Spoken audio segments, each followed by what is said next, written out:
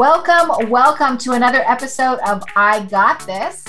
You're here with me, host Aisha Hogan, visionary and strategist of iAwesome, International Academy of Universal Self-Mastery, as well as one of the authors in this series that we're doing right now, From Bottom to Top. One of the authors that's with us is Desiree Sharini, and she's also one of the faculty, surprisingly, of iAwesome. And she's with us today.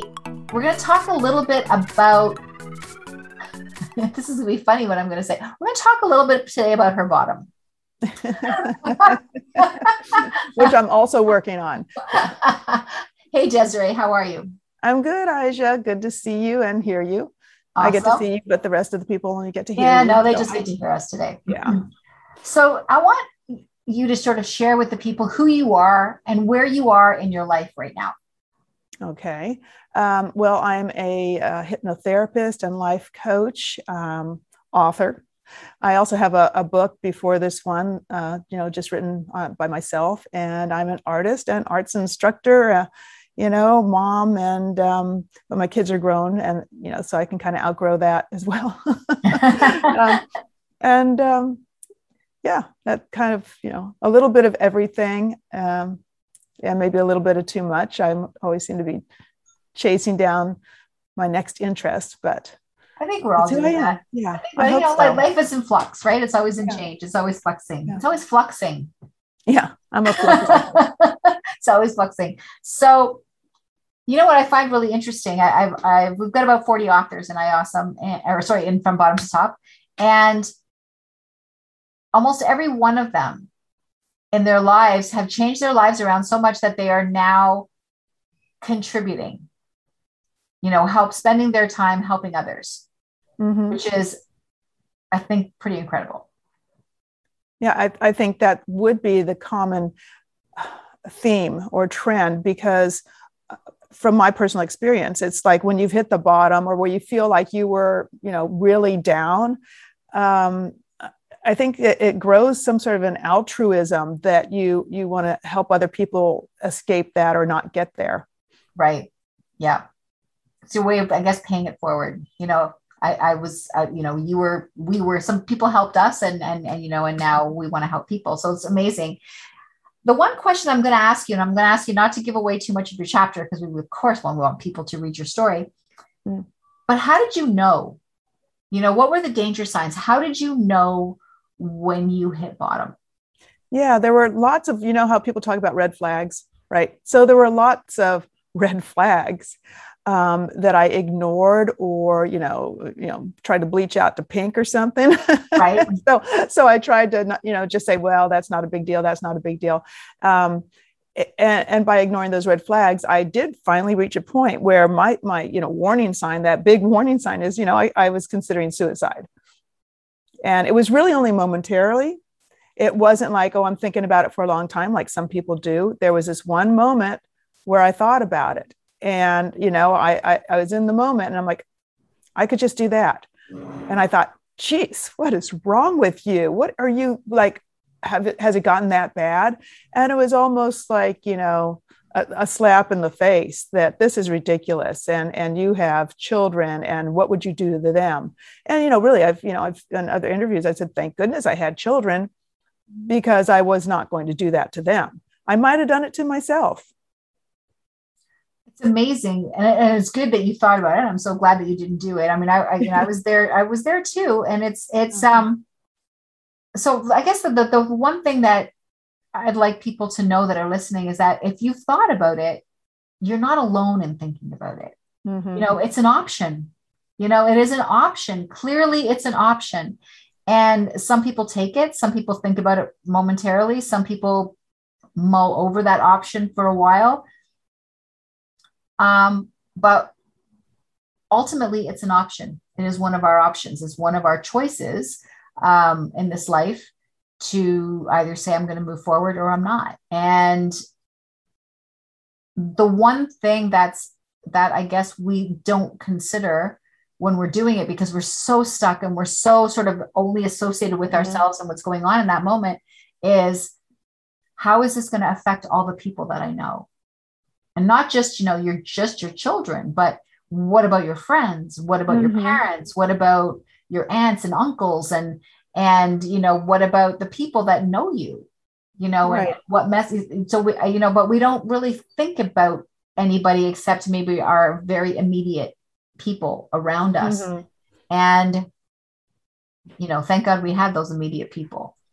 Yeah. And it, it does help to get that bigger picture. Now when I talk to people, as a life coach, or I do get people that have thought of it, have even tried it, have gone back to that consideration, and it's even to people are in such pain sometimes that they are just like, they will believe that their friends and family are better off without them. They don't want them here anyway. And Right. that's not the truth, and then have to go back to even one of the best tips I ever got from, studying or taking a course on talking to people around, preventing suicide, was the analogy of, like, you've got a bookshelf and you've got all these books on there, and some of them you've read, some of them you haven't. And one of those books is suicide. One of those books is called Suicide. And you can choose that book, but that's the last book you're ever going to read in this lifetime. And aren't there other books you'd like to maybe pick up before you go? So it's just having that bigger picture of, this is not all there is. There are so many options, so many other books on the shelf that we can choose to pick up and read. And well, I'm glad I decided not to read that one book. It's like, so what other options? What other options did you think you had at that time? Well, they were narrow and they seemed overwhelming. And what it was, a lot of it was that it was so totally outside my abilities that I felt I had. I felt like, how would I, I'm limited. I felt captured. I felt like there was no choice. So obviously I did find options. And the first option, the first step was to just say, okay, I've got options. And if I don't have options, I'm going to make options. And I really started to just brainstorm, like, what's the worst thing that could happen if I choose, to go on. And I went through a whole, thinking, what do you call it? Brainstorming. Yeah. I went through the whole brainstorming thing of, what could I do instead? Even as ridiculous as it might be.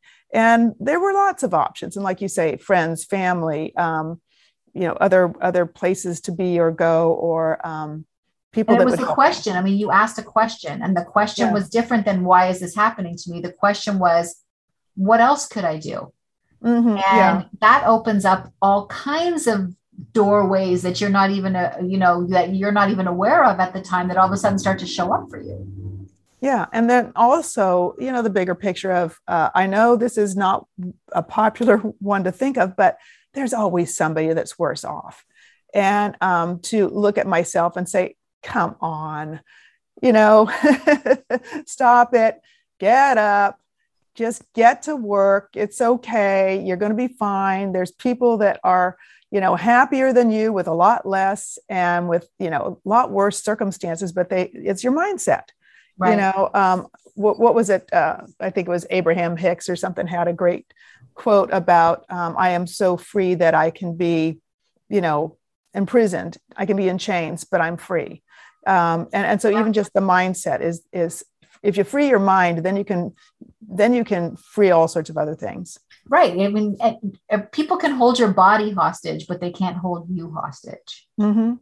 The only person that can do that to you is you. Yeah.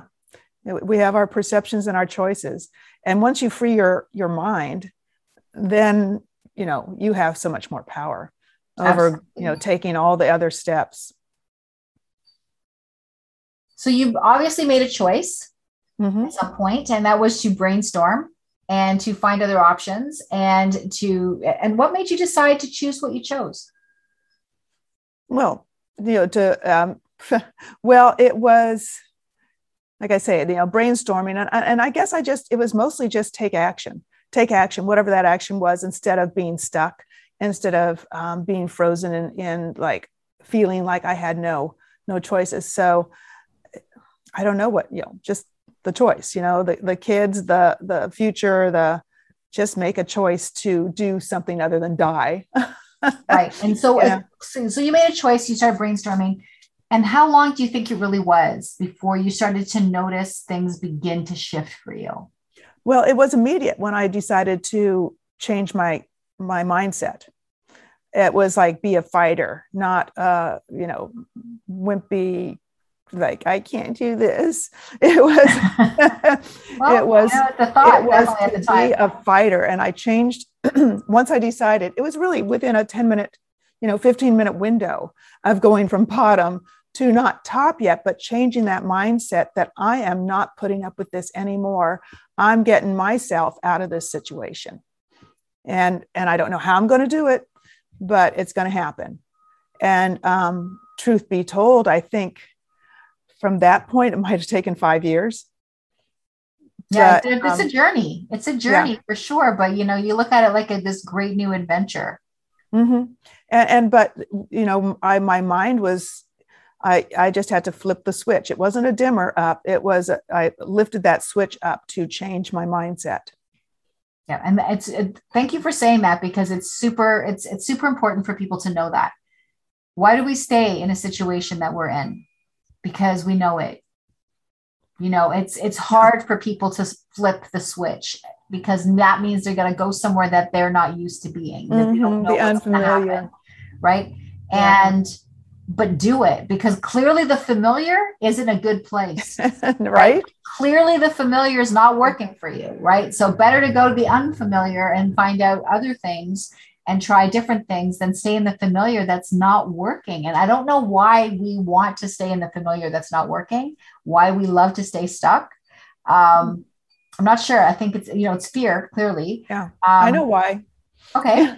It's actually, this neuroplasticity thing, but when we have a behavior, it tends, and we repeat it and we repeat it. A good description was like, going on your sled down the snow hill, right?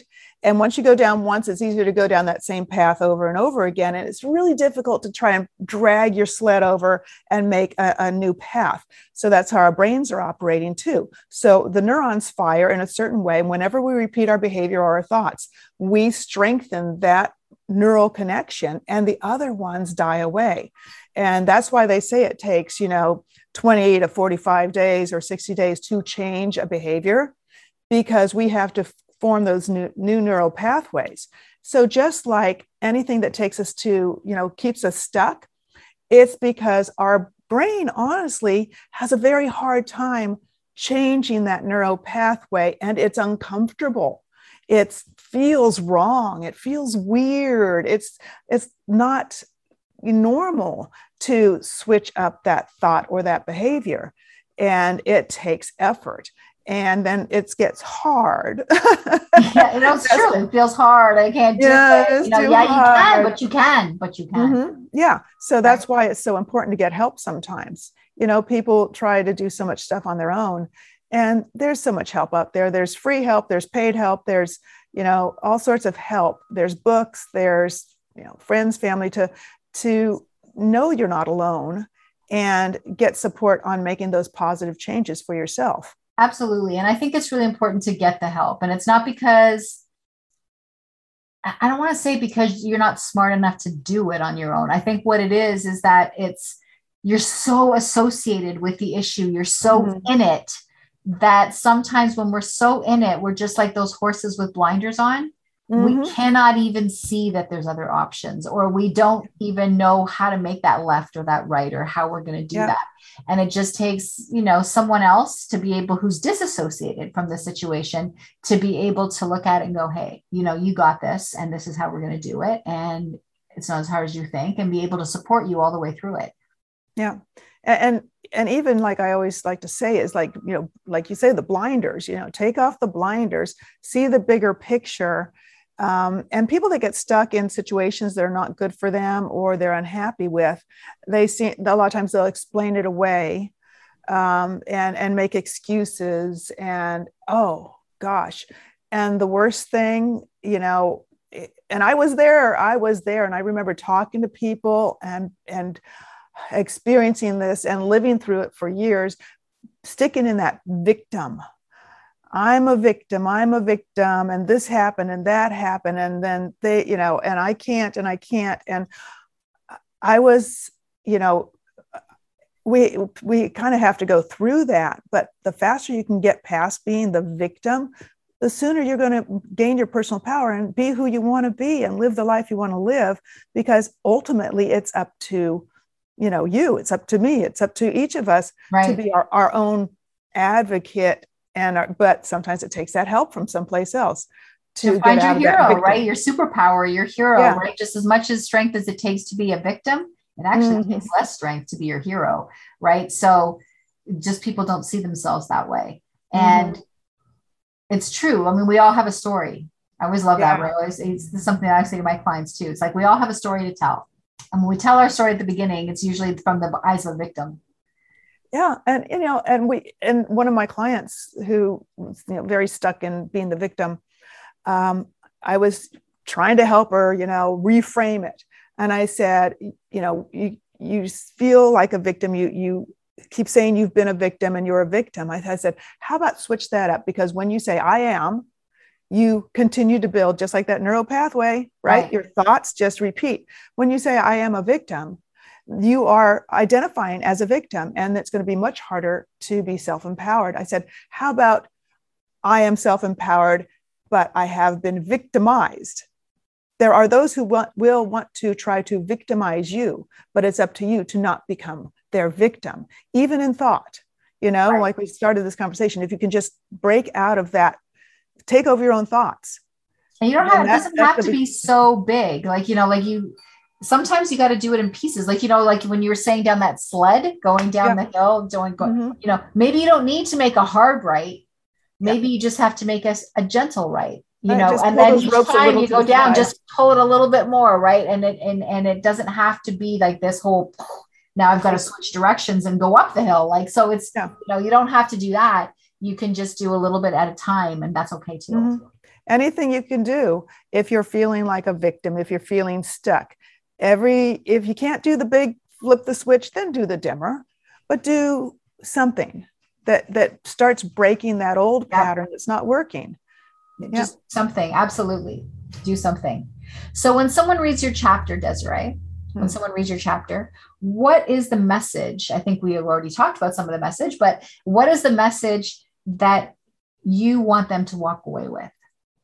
Well, the message is to get back your personal power.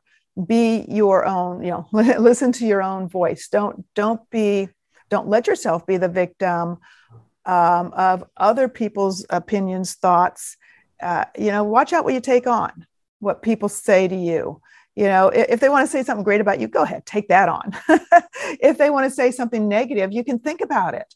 Does that fit? Is this really, me? And if it is, how do I change who I am to adjust to be happier with myself and, also work with other people? But, the bottom line was I had given away my power to other people, other people's thoughts and choices about me.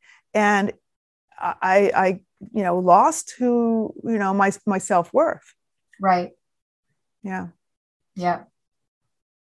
So now as a coach, as a hypnotherapist, we both are the same there. Yeah. Do the same work, helping people out. What, beyond everything that we've talked about right now, what would you say your favorite strategy or tip is to share with people?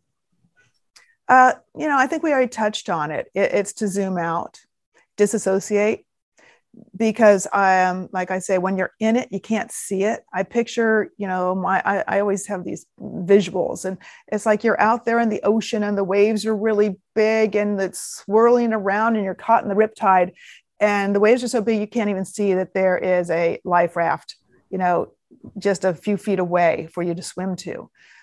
But if you could rise up above yourself and sort of disassociate and say, what's happening here? Let me see what's going on, instead of seeing it through my eyes, see it as the observer. And then you can go, hey, look, there's a life raft. If you just swim this direction, When you disassociate and you pretend you're someone else watching you, watching your interactions, watching your life choices, it's much easier to see the direction you need to go. Yep. I love that one. I always say that too, but I always say it like this, pretend you're on the other side of the mirror. Mm-hmm. Instead of staring at yourself, you're on the other side of the mirror looking at you. What do you see? Yeah. Right. So, it's a great way to say it. And yeah, it's funny when people say, don't, disassociation is it means that it's a bad thing, right? It's, they put it as a diagnosis for a bad thing, but no, you want to get outside yourself sometimes to see what you're doing. It's the only way you can see. Well, it's a different kind of disassociation, not the one where you have, multiple personalities. Right. Yeah. That's it's the observer versus the subjective view. Instead of the subjective view, have the objective view of your, experiences in life. And then get back in your body and do something about it. Absolutely. Thank you so much for being a part of iAwesome. Thank you for being part of this book. Thank you for sharing today. And thank you all for listening. And I'd love to hear some of your comments, some of your questions. Please feel free to send them to me at aisha@iawesome.com. You can definitely send me anything. And I love hearing from people. I love hearing their thoughts, no matter what those are. So have a fantastic day, and we'll be back with another episode soon.